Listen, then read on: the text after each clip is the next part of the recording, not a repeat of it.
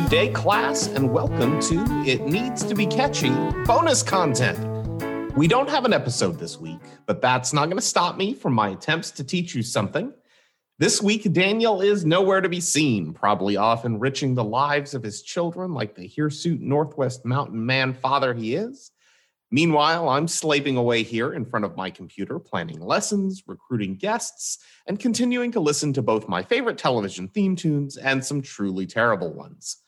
What I have for you today is far from terrible, however. I recently had the opportunity to ask an individual who may be well known to you about his favorite TV theme. Jeff Brian Davis is an actor, host, and improviser, probably best known for his participation in the television shows Whose Line Is It Anyway?, Drew Carey's Improvaganza, and Harmon Quest. Rick and Morty fans may recognize him as the Sam Elliott sound-alike narrating the Simple Rick's commercials in the Citadel of Rick's episode from season 3 of that program.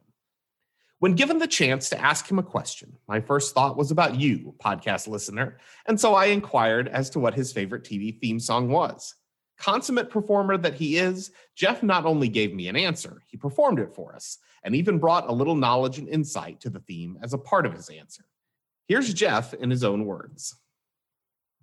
I love a good TV theme song. I brought out my old Telecaster here, and I'm not very good at it, but I like fucking around on it, and I'm going to try to get through, and it's going to be sloppy, but I just don't care. I'll do my best. This is by Waylon Jennings, the great Waylon Jennings, and it's the Dukes of Hazzard theme, which is just good stuff because they put the might of the talent of Nashville and Texas musicians into this one. And I think just all around, out and out, good television theme song work is the Battle of the Duke Boys. Just the good old boys, never meaning no harm. Beats all you never saw, been in trouble with the law since the day they was born. Straightening the curves, flattening the hills. Someday the mountain might get them, but the law never will. Making their way the only way they know how, yeah. That's just a little bit more than the law will allow. Just the good old boys wouldn't change if they could.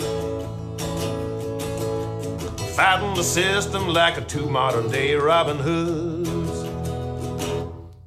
That's it. Actually, there's another part, if you sing it in karaoke, which I often do, I don't think they use it in the TV show because it's a little too self-reflexive, but there's a line that's on the record where he talks about himself a little bit and how he gets kind of the shaft in terms of screen time.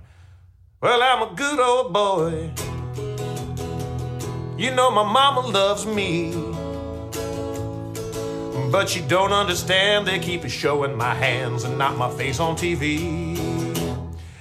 Joseph, be good, man. Keep in touch. I'm at your service. All right, brother, be good. Cheers. And that's all for now.